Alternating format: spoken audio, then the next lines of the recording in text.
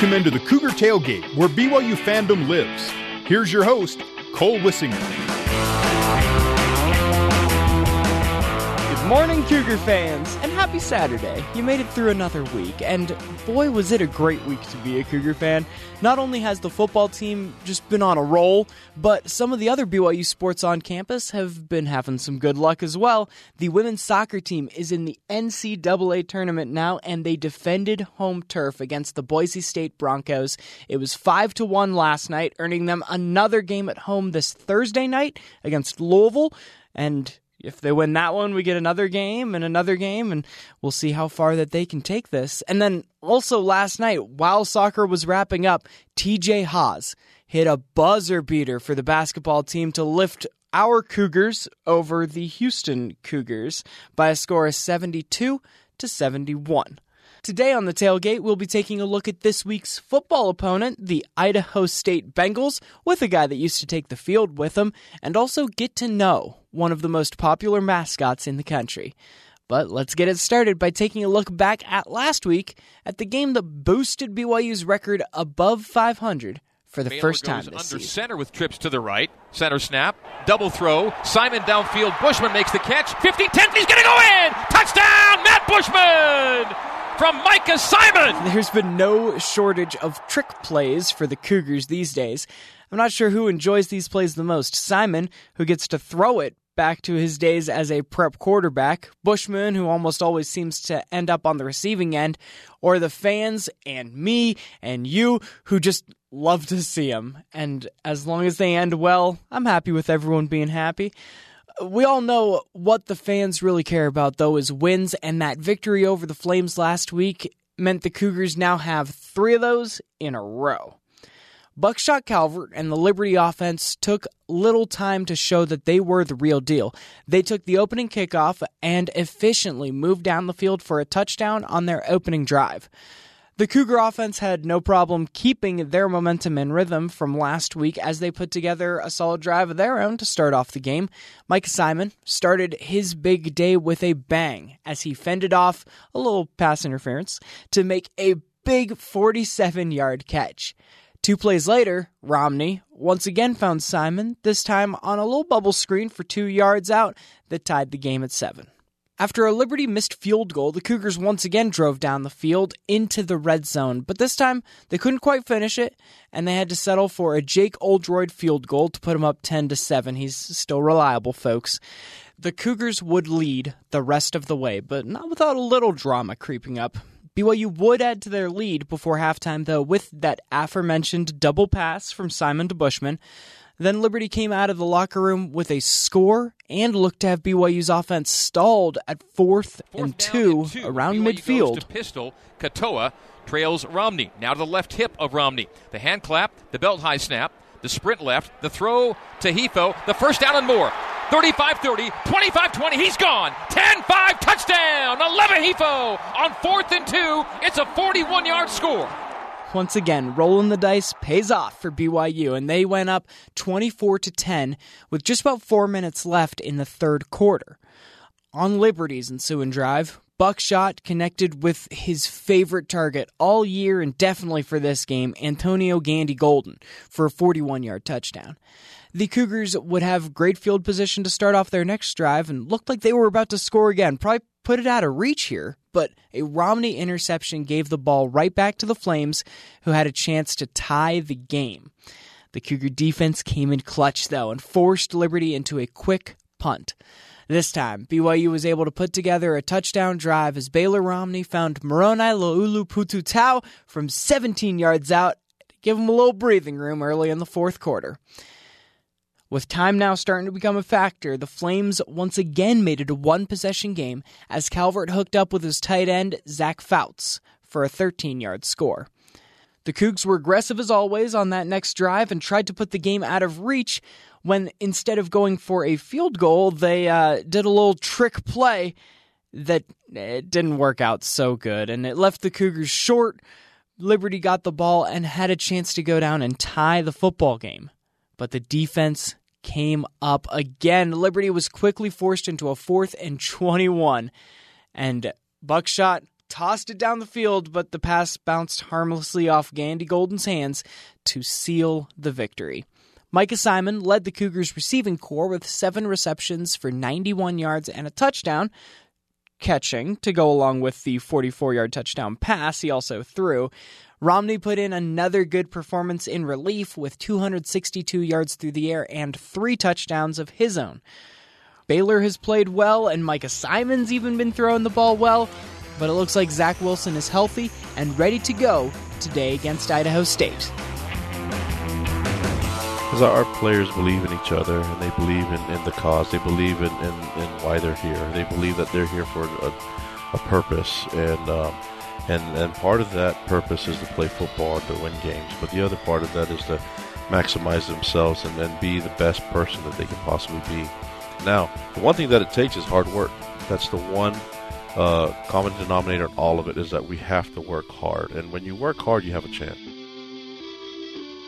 The Bengals of Idaho State will be rolling into Provo to play the Cougars this week, looking for that big upset. The Bengals come out of the Big Sky Conference of the FCS and are sporting a 3-7 record thus far this year.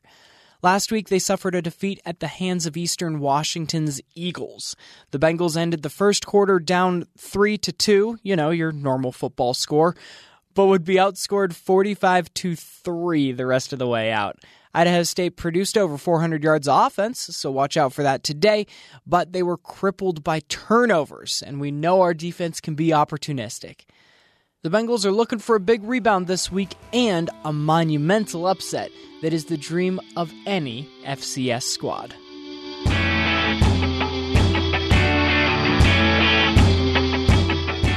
When we come back, we're going to chat with a former Idaho State receiver to find out what's going on in that locker room and what it's like being the underdog. Stay tuned. Did you know former Vikings defensive end Jared Allen played college football at Idaho State? He led the NFL in sacks twice and was voted first-team All-Pro 4 times.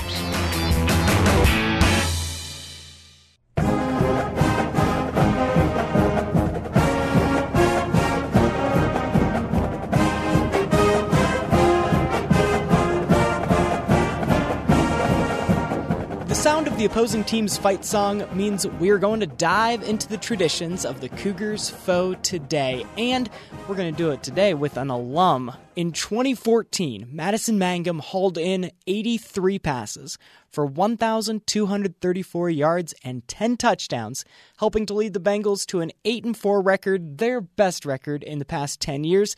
And he's on the phone to give us a peek into college football in Pocatello, Idaho. Welcome into the Cougar Tailgate, Madison. Thanks for having me, Cole. Now, to start off, let's get the easy thing out of the way first. Madison Mangum, that name should be very familiar to Cougar fans. Can you tell us a little bit about your family? Yeah.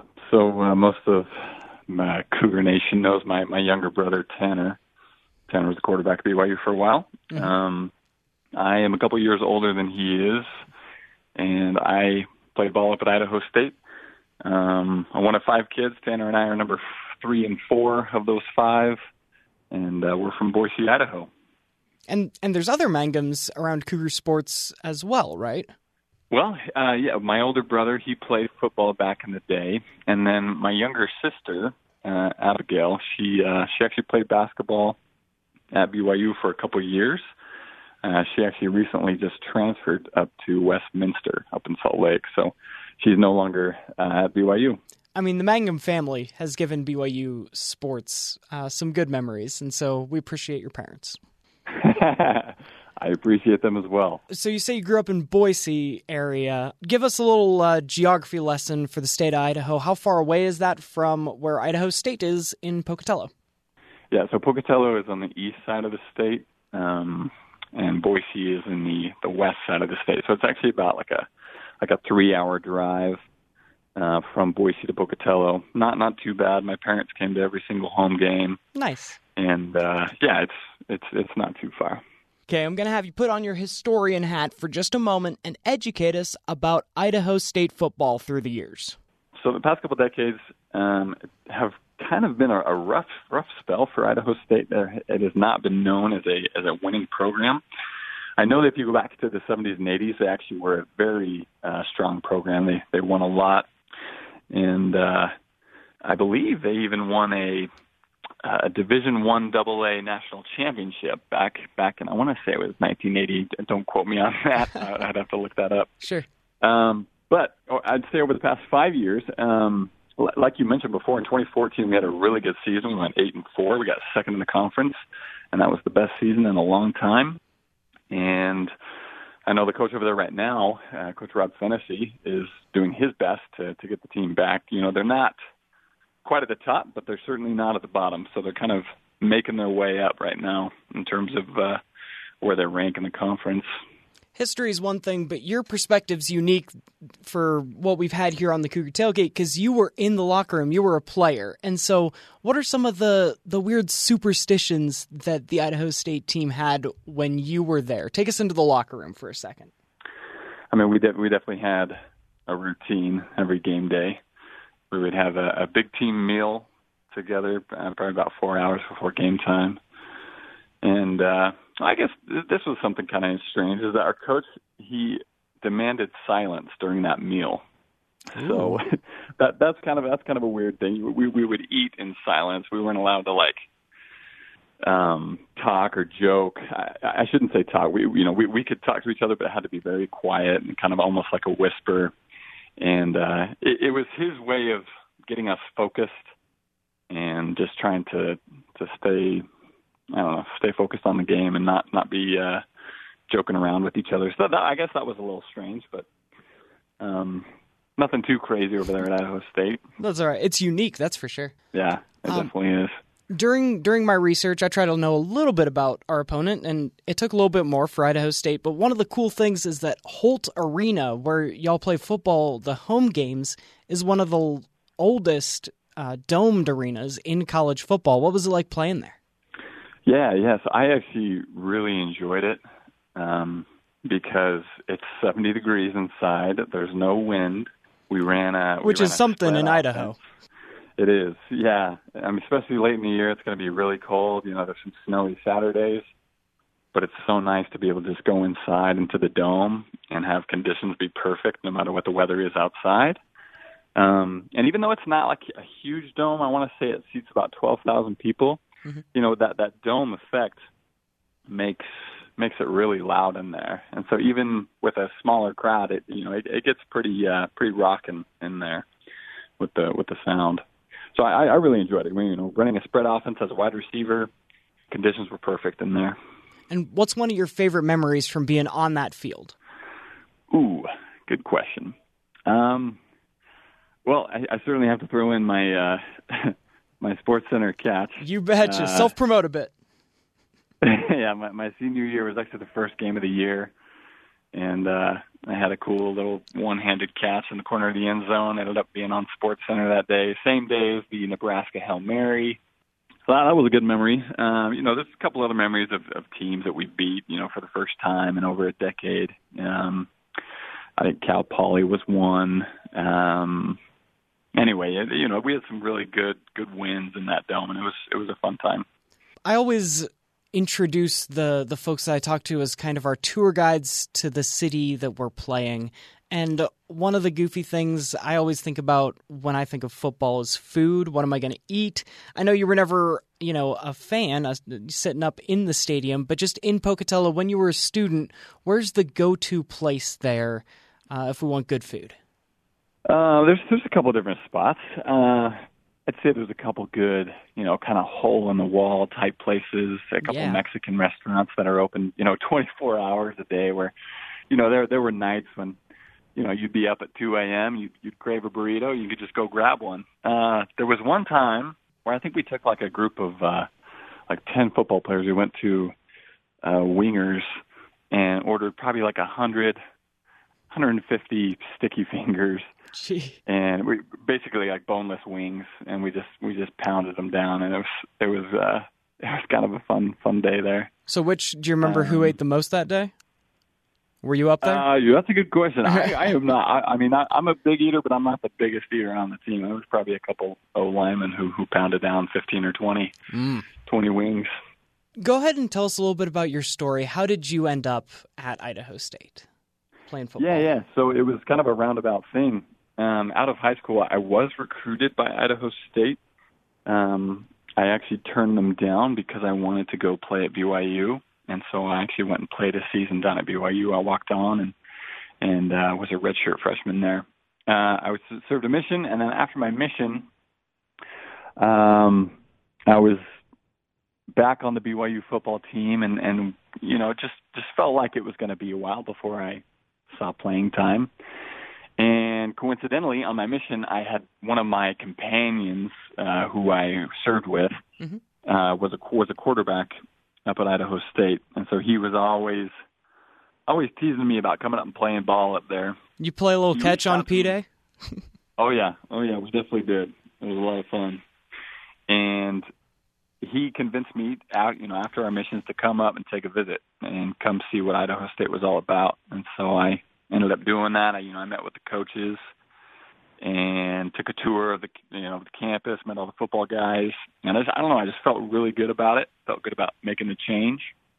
And so I want to say it was spring of 2013 that I transferred up to Idaho State and spent 3 seasons up there. And I'm really glad I did.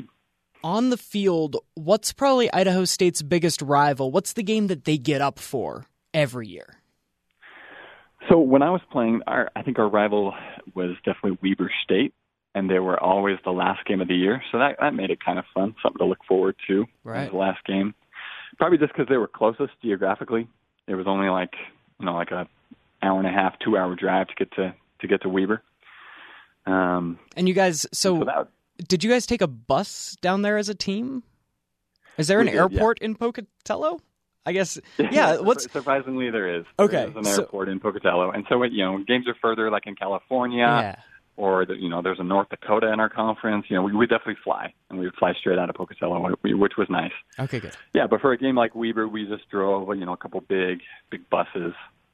I will have to say, though, I'm jealous now because the University of Idaho is now FCS, and they're part of that Big Sky Conference. And so that nowadays has become kind of the big rival, and I'm jealous that I never got the chance to play against the University of Idaho while I was at Idaho State. Yeah, the developing new rivalry there. While you were on campus, do you remember any other sports catching your eye? Would you go to basketball games or soccer games with your buddies? Yeah, we were definitely always trying to be supportive of the other teams. You see each other so much, in the weight room and then just in and around the facilities that, you want to go support them. So we went to a lot of soccer games. Soccer games were typically like Sunday afternoons. So that was nice. We'd play our game on Saturday. We'd be relaxing on Sunday. We'd go watch the women's soccer team. During the winter, we'd watch a lot of basketball. So, yeah, things are going on, and we're always trying to be supportive of each other, and that's a big thing they emphasized while we were there. So that was fun.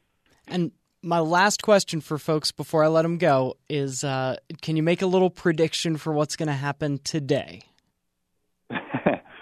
Oh, boy. Tough question. I'll say you're allowed to be loyal. You can be a homer. Yeah, for sure. No, the mentality for Idaho State going into a game like this, at least when I was there, the coaches would say, you know what?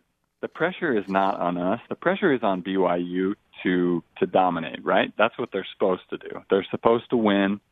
So the pressure is off us. We can just relax, go play our game, and, anything can happen. Every year, FBS teams do get beaten by FCS teams. It's rare, but it does happen. And so the mentality for Idaho State is, let's get first downs. Let's just play our game. Let's relax. The pressure's off of us, and we'll see what happens. And so I predict that BYU will win today, but you never know. And did you? I'll just say that. As a player, did you enjoy those kind of games where you were a little more relaxed? Like, were you a little looser? Did it work? Yeah. No, I actually really enjoyed these games because at the FCS level, stadiums typically hold about 10,000 people, which was fun. But this was a chance to go play in front of 50, 60, or 70,000 people. So it's just kind of a bigger atmosphere and a chance for us to play in front of a bigger crowd on a bigger setting, bigger stage. And so I really enjoyed the games. Even if we lost every time, they were still enjoyable, just because of the experience. Madison Mangum was a star wide receiver for the Idaho State Bengals, and we appreciate you coming on the Cougar Tailgate today. All right, thanks for having me, Cole. Appreciate it. When we come back, we will put our focus over on the BYU sideline, but not on a player per se. That's when we return. Did you know Idaho State has been a part of the Big Sky in the FCS since the conference founding in 1963?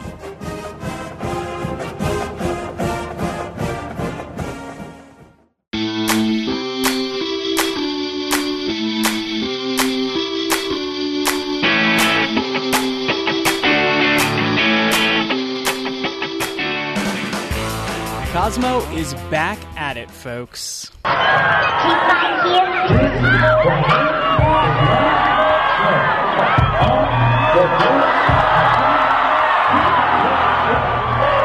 During a break-in play in the first quarter of BYU's victory over Liberty, the national award-winning Cougarettes dance team took the field to entertain the fans, as they do.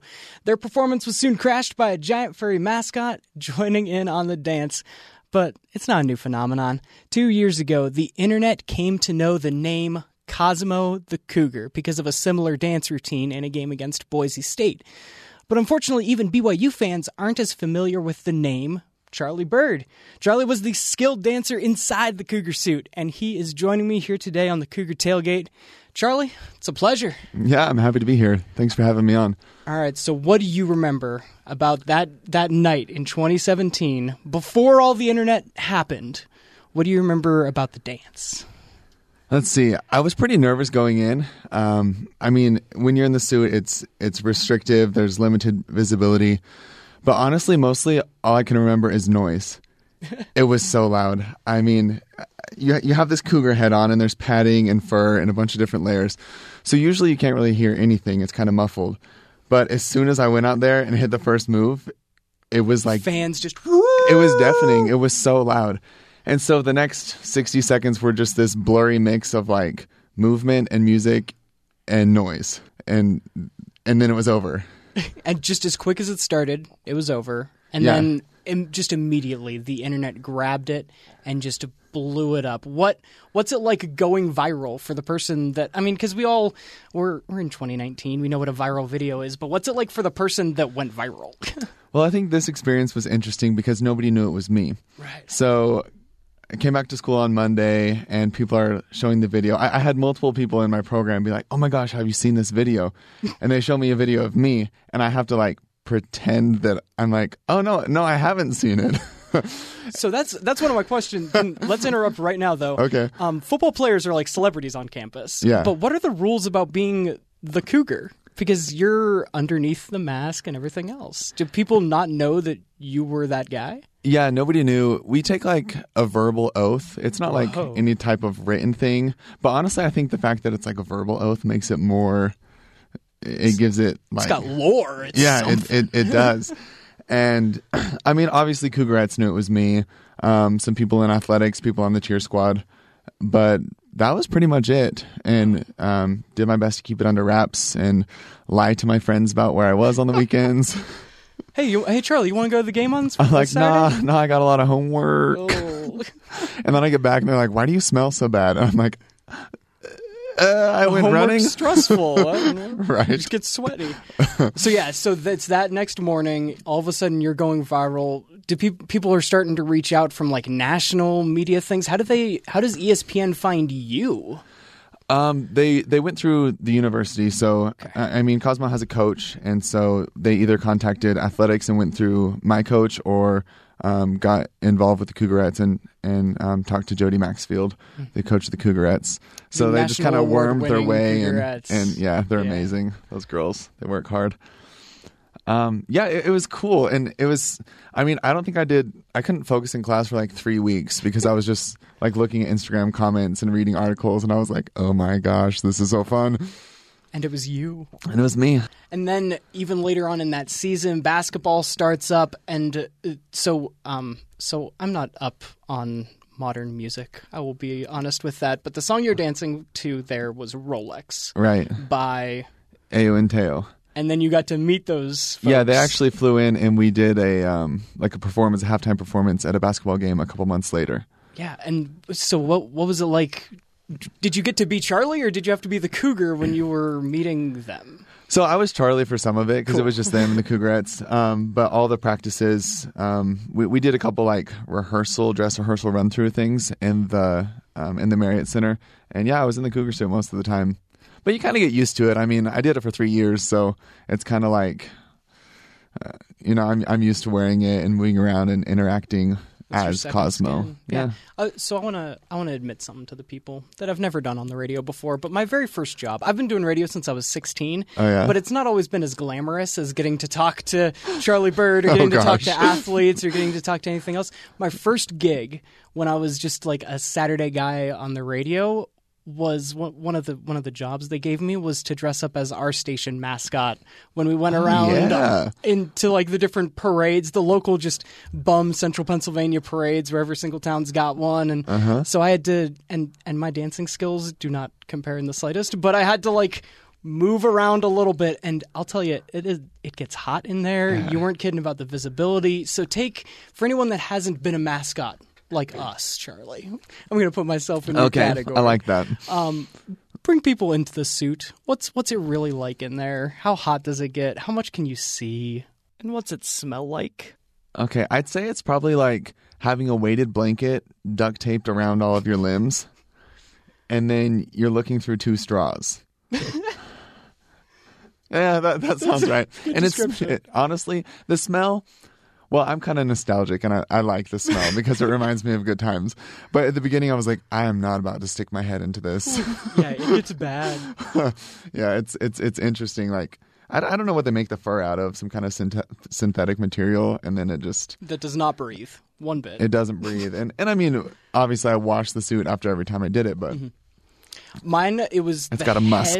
The head was so big that I had these little like shoulder straps I had to put on. Like I had to stick my arms through to keep the head on.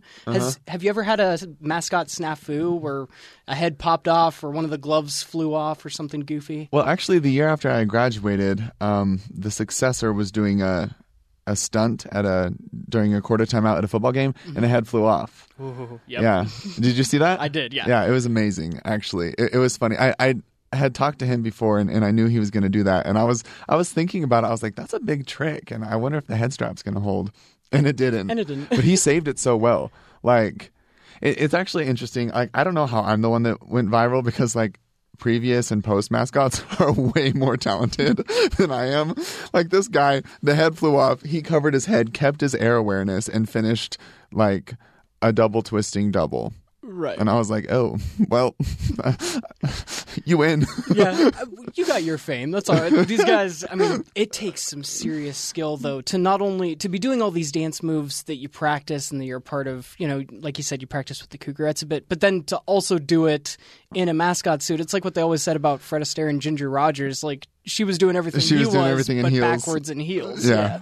So you're doing a lot of what they're doing, but with a giant fuzzy head. I think that's my favorite comparison yet. Ginger Rogers. That's nice.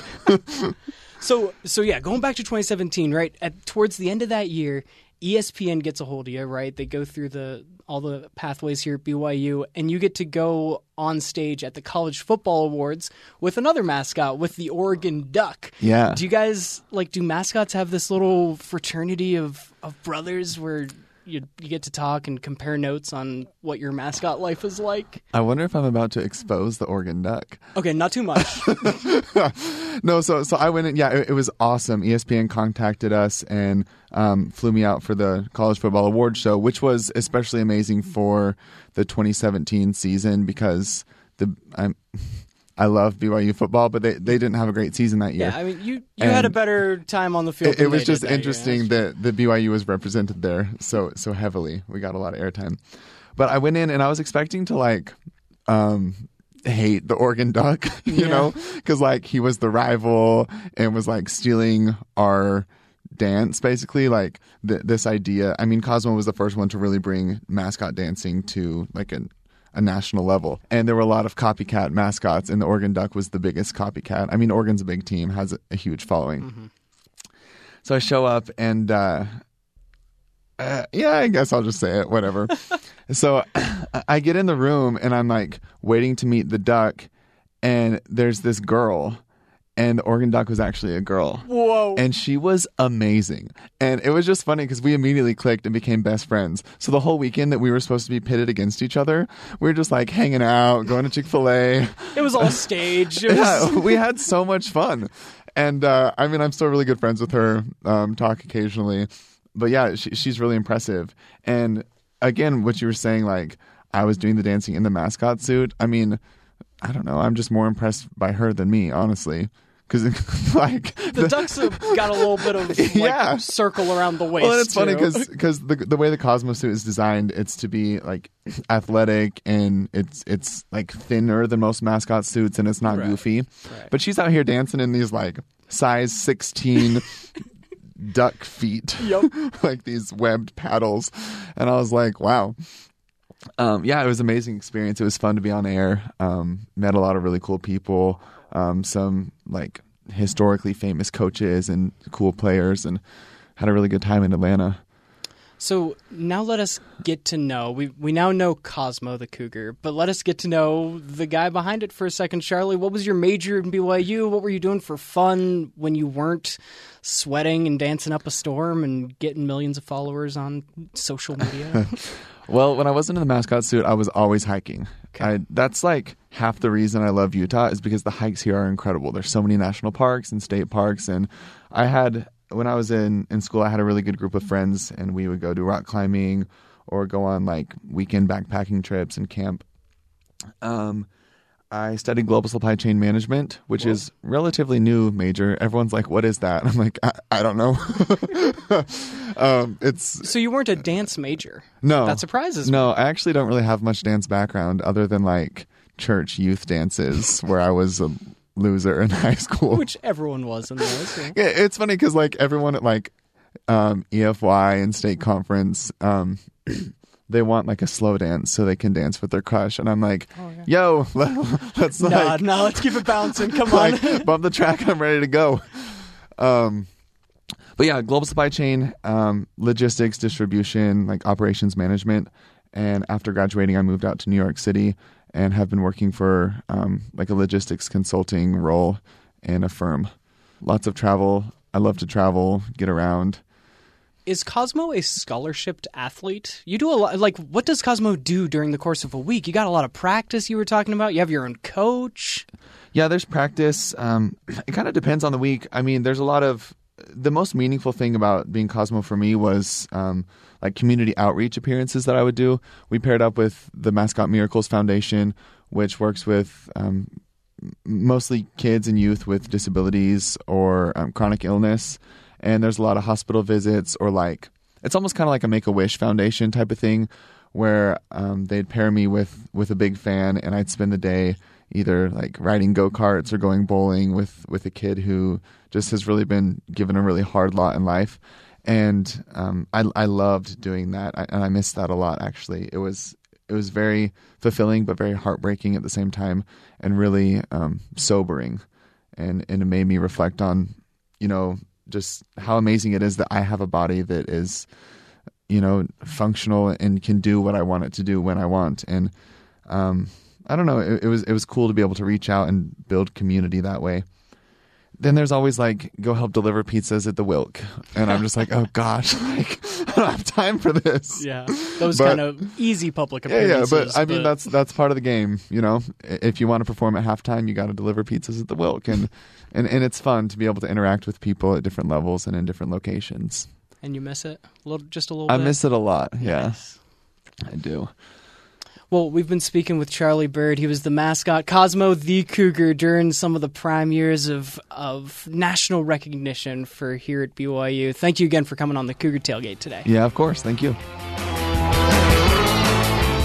The mascot's job, and one that Charlie did so well, is to hype up the fans. When we come back, we'll be talking about a couple of the more interesting gimmicks that have been around to get fans into the seats. That's coming up next. Did you know in the span of 3 years, between 1979 and 1981, the Bengals went from winless to Division I AA national champions?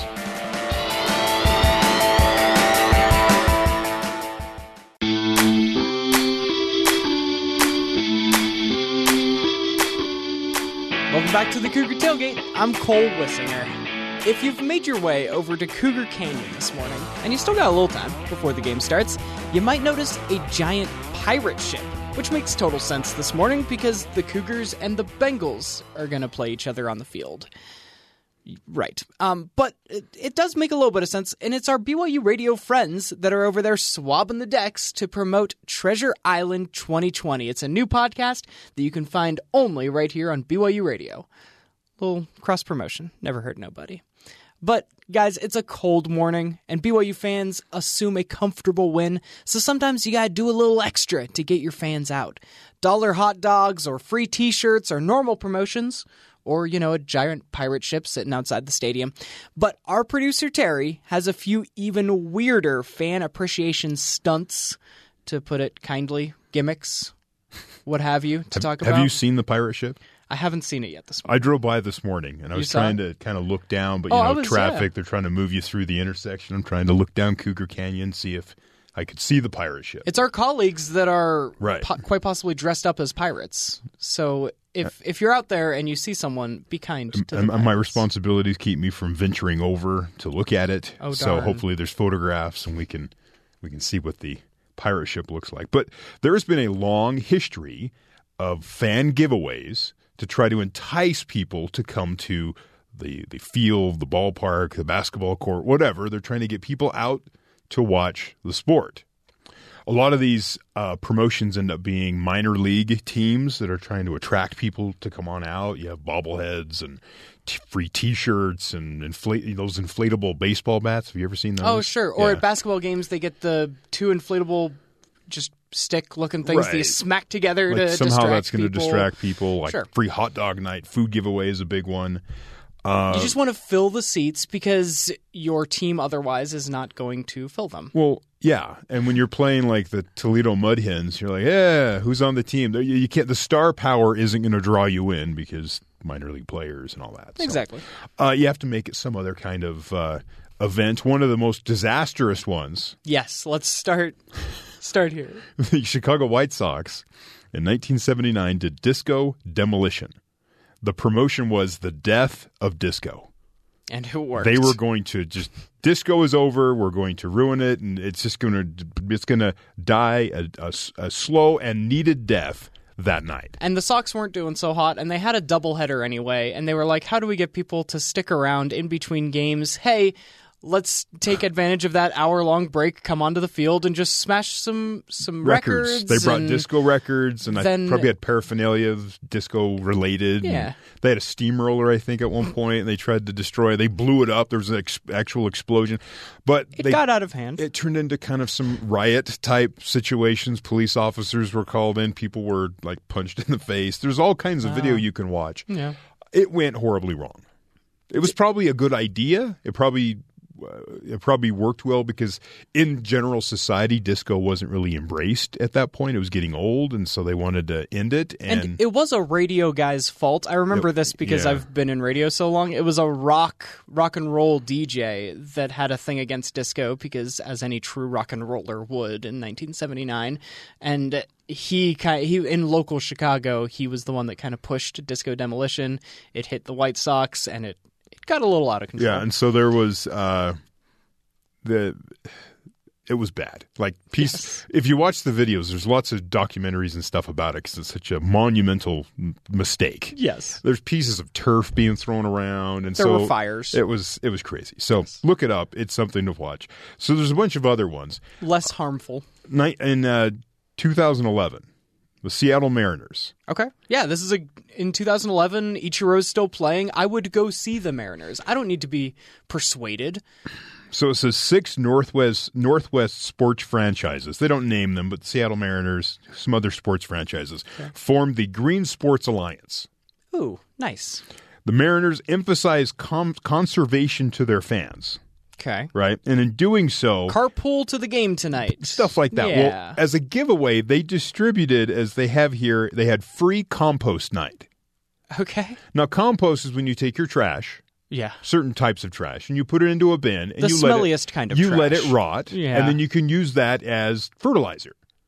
But I don't know how a free giveaway, you're just handing out bags of compost to people, and it was compost made out of trash from the stadium. Oh. Right? So Yeah. they're being conservationists. They're So- taking their trash and reusing it. Did they give this to me at the beginning of the game or on my way out? Like, did I have to sit through an entire 9 innings with compost sitting at my feet? I don't know. It does not say. That sounds awful. But it just seems like a horrible, horrible giveaway. So But there are worse. there are worse. It keeps going. Coco Crisp. Remember Coco Crisp? Yeah. He was a baseball player, right? For the Indians Right. at some point. The Oakland A's did a Coco Crisp Chia Pet Day. So I don't know what that looks like, but I imagine they had a custom order for a Chia Pet, which is, of course, you had like either an animal or it later turned into different characters that had their hair kind of growing as a plant. Well, and in his younger days when he was playing for Oh, the yeah. Athletics, He had it's big hair. because he had quite the afro. As they say, a prolific afro. Yes, that's a good description. So of it. that's why the Chia Pet worked. The hat, I mean, did they have the hat on it as well and the chia just kind of grew out the sides? Because that's Again, the best Coco no Crisp picture, look. but if you look up Coco Crisp on the Athletics, that's the picture you find. Let's see here. Apparently, there was great demand for Tampa Bay Rays had a coach named Don Zimmer. Okay. He was a coach on the Yankees.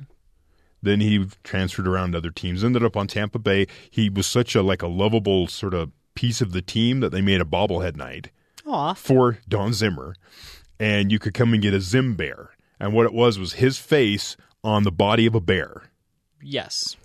which was odd. But they had to make an extra 10,000 of them because of the demand.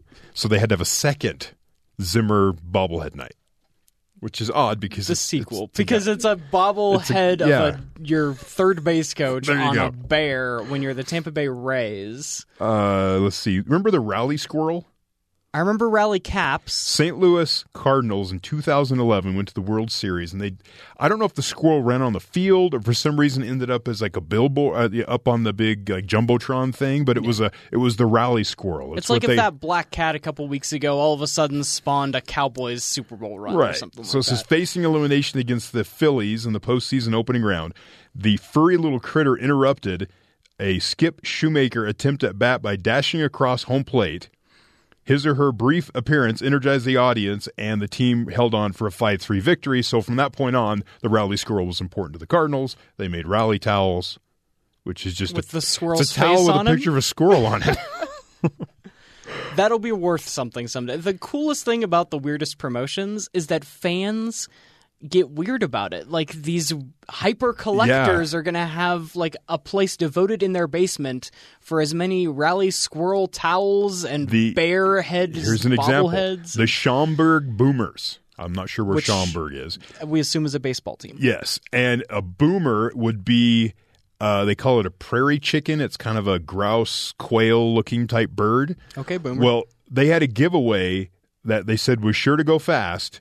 A crowd of 2,000 people fought tooth and nail for the 1,500 prairie chicken heads. It was just the head of this bird. Now, not real, probably plastic or something, but they're just handing out heads. It wasn't like they're handing out a bird or some sort of... It was just the head of a bird, and people fought for these things. I So feel like this is an economics lesson hidden in sports where it doesn't matter what the supply and demand is. If there's a limited supply, there will be high demand. the Hudson Valley Renegades, probably a minor league baseball team, they had toilet seat night. See, there's something practical. It's not just a bobblehead sitting on my shelf. I'm going to use a toilet seat. They said the season before they had a plunger night, a toilet plunger night, so you had a matching set if you were a frequent Eventually, I'll get a toilet fan, I brush, guess. right? And I then, guess. It would just go on. Reggie Jackson, Mr. October. See, now that I've heard of. 1977 World Series, his performance was legendary. The next year, for opening day, a Standard Brands, which is a confectionery company, made a candy bar called the Reggie Bar. It was, as it says here, a circular treat of caramel-dipped peanuts inside a chocolate shell. Is this before or after the Baby Ruth? Well, the Baby Ruth was like the 30s, I think. Ruth, yeah. Or whatever. But so they made their candy bar, and he went on and hit he hit a home run in the early innings, and people just threw the candy bar on the field. Oh, So- instead of eating it. Kind of the wrong option. But again, there's a theme in sports when you give fans projectiles, they tend to use them as such. Yeah, Right? I mean, I remember anytime you're giving away cheap beer and something bad goes on, It they're kind of already in fuels the mode bad of- behavior. yeah. But you give people like a candy bar, they can throw something, and they tend to throw things. See, in hockey, that's a fun thing because when your guy scores a hat trick, you Right. take the hat from your head and just toss it out onto the ice. And then hockey does something cool with that. They end up normally giving the hats to like a shelter. Right, or they have a toy night like towards Christmas time that you bring a stuffed and animal you and they toss just it throw it out. on. Yeah, They put it in the Salvation Army cauldrons. Tennessee or they whatever throw are. catfish. Oh, that's different. Yeah, and then Detroit for a while. I don't know if they do anymore. They throw squid. Yeah, People throw I squids do on the ice. remember that, So yeah. stuff like that. People throw a lot of things. San Antonio Missions, that's a minor league baseball team, in 1997 held a used car night. Hey, see, I So- can get behind that. You come in, you enter into the raffle, and then they give away one, maybe two or three used cars. Okay. Problem is, I don't know what's How the you- quality of this vehicle, and now you're stuck with this lemon essentially. It's better than a hat. I don't know, maybe. It would get me to the game if I was in local San Antonio. The Lowell Spinners had a bubble wrap night. They're trying to set a world record for the most people simultaneously popping bubble wrap at the same time, So you can hear it from space. which is redundant, simultaneously and at the same time. But I said it anyways. The record, according to reports, 3,692 people. So they needed to get more than that in their stands. That's what they had. Well, that's how many people were there in attendance popping bubble Oh, wrap. so they have the record. They accomplished it. Well, someone probably already passed it. It was 1997, 3,000 people, 4,000 people. That's not a hard number to hit, right? Yeah. So, the product's 50th anniversary celebration also included a bubble wrap dance floor. Okay. Do you like bubble wrap? A lot of people really dig the bubble wrap. Sure. There's a cathartic effect of just that feels good popping things like that. It does, but I'm not a big noise fan, and Oh, okay. so I like it when I'm popping the bubble wrap. But if 3,900 of my closest friends all around me are also doing it, Right. then that's fine. I have two more. I can take it or leave it. The Charleston River Dogs, again, another minor league baseball Trying team. to ramp up the interest. Right. They had vasectomy night. How'd that go? They said it was canceled. So they didn't have vasectomy. Probably night. wasn't going over well, and so people just, probably made more jokes than actual promotion. But the whole point was one lucky fan would have gotten an all expenses paid vasectomy. See, I would want a T-shirt that says "I survived vasectomy night" with the Right. Charleston whatever the heck there. But apparently there was just so many complaints, they had to stop it. So, but then again, the team was also plagued by other issues. They locked their paying fans outside the stadium at one point. So their promotions and marketing team needs a little work. Tampa Bay Rays had a cowbell night in 2006, so that made the stadium loud. Yeah. Probably quite annoying, so I don't know how that worked. Florida Marlins did a mini Vuvuzela night. Another just noise making. The Vuvuzela kind of looks like you remember the snow sticks? Yeah. You're a kid, just a stick. You stick the plastic in the snow, makes a little snowball, but you play like a little horn that's annoying. Played them during the World Cup, right? The last one. This one is also kind of famous. Lots of YouTube videos. Cash drops. Yeah. See, this I've never heard. So you bring the fans, select number of fans, or however many you want, out to the middle of the field. You bring a helicopter in over the top, and then you drop bags of money, like ones, fives, whatever. The And problem then is they they fight to get the caught. death? They get caught in the wash. Oh, okay. And so the money's just flying everywhere, and everyone's going nuts trying to grab dollar bills as they're flying around. So it's like the giant baseball-sized version of being in one of those tiny little shower stalls. Yes. Trying to grab money as it floats around. So as it says, the helicopter carrying about $1,000 in cash was flown to the field when Class A Detroit Tigers affiliate, the West Michigan Whitecaps, climbed to within one game of 500. Oh, boy. They were celebrating, right? Mayhem ensued. According to USA Today, a 7-year-old boy was hospitalized after being trampled. Aww. A girl of the same age suffered a bloody lip because people are just pushing and shoving. If the Whitecaps are so interested in compensating their fans, they surely could have devised a safer method for handing out $1,000 in cash. So, probably not the best way to do it. It causes a riot, but they also want that visual effect of watching everyone go nuts. So I'm not sure how you achieve both without little kids getting trampled. I think the good news here is that a pirate ship will not cause any Black Friday level stomping or trampling. Hopefully or we can only hope. Well, thank you, Terry. I always enjoy when I learn something new and weird about the goofy world of sports. We're under 10 minutes from kickoff now, folks. We'll come back and wrap up the show right after this. Did you know only the Houston Astrodome is an older indoor sports stadium in the United States than Holt Arena on the campus of Idaho State University?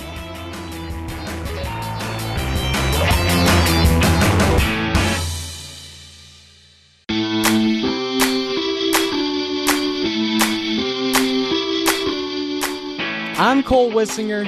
This is the Cougar Tailgate, and thanks once again to the amazing guests we've had on. Always, we hear from producer Terry South and what he's been thinking up about around college sports. And also today, Madison Mangum, former wide receiver for the Idaho State Bengals, and Charlie Bird, former Cosmo the Cougar. I haven't mentioned it yet on this show, but it is the 150th year of college football. Ding. One of the many lists to celebrate the occasion was put out by ESPN recently, honoring the top 10 mascot moments of the past century and a half. There were a lot of live animals running amok, pratfalls, and one embarrassing incident involving a t-shirt cannon. But the only mascot doing something cool on the whole dang list was there at number 1, and it was Cosmo Dancin' back in 2017. So just one more shout out goes to Charlie and the Cougarettes, BYU social media, and everyone else that brought that amazing moment to us and into the national spotlight. That about wraps up the show today. Kickoff's coming up on BYURadio.org and SiriusXM Channel 143, BYU Radio. You've been listening to the Cougar Tailgate on BYU Radio. I'm Cole Wissinger. Get in touch with the show at our email address. It's cougartailgate@gmail.com, cougartailgate@gmail.com, and let us know about your fan experience. This is a show for the fans, and we want to represent you, so let us know how we're doing. Remember to check out the podcast feed wherever you get podcasts. It is almost game time versus Idaho State. Go Cougs!